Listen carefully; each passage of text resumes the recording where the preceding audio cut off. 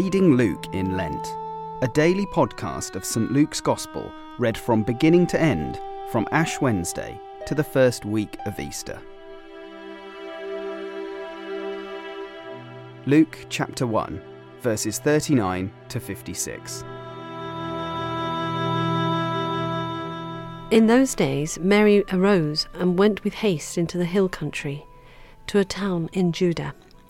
And she entered the house of Zechariah and greeted Elizabeth. And when Elizabeth heard the greeting of Mary, the baby leapt in her womb. And Elizabeth was filled with the Holy Spirit.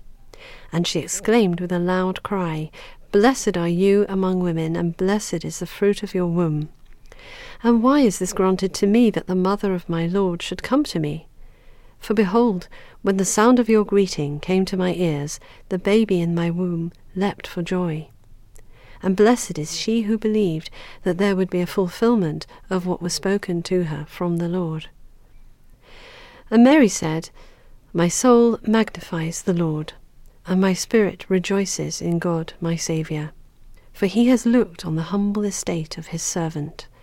For behold, from now on all generations will call me blessed. For he who is mighty has done great things for me, and holy is his name.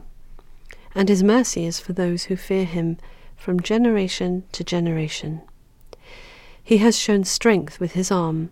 He has scattered the proud in the thoughts of their hearts. He has brought down the mighty from their thrones and exalted those of humble estate. He has filled the hungry with good things, and the rich he has sent away empty. He has helped his servant Israel in remembrance of his mercy, as he spoke to our fathers, to Abraham, and to his offspring forever." And Mary remained with her about 3 months and returned to her home.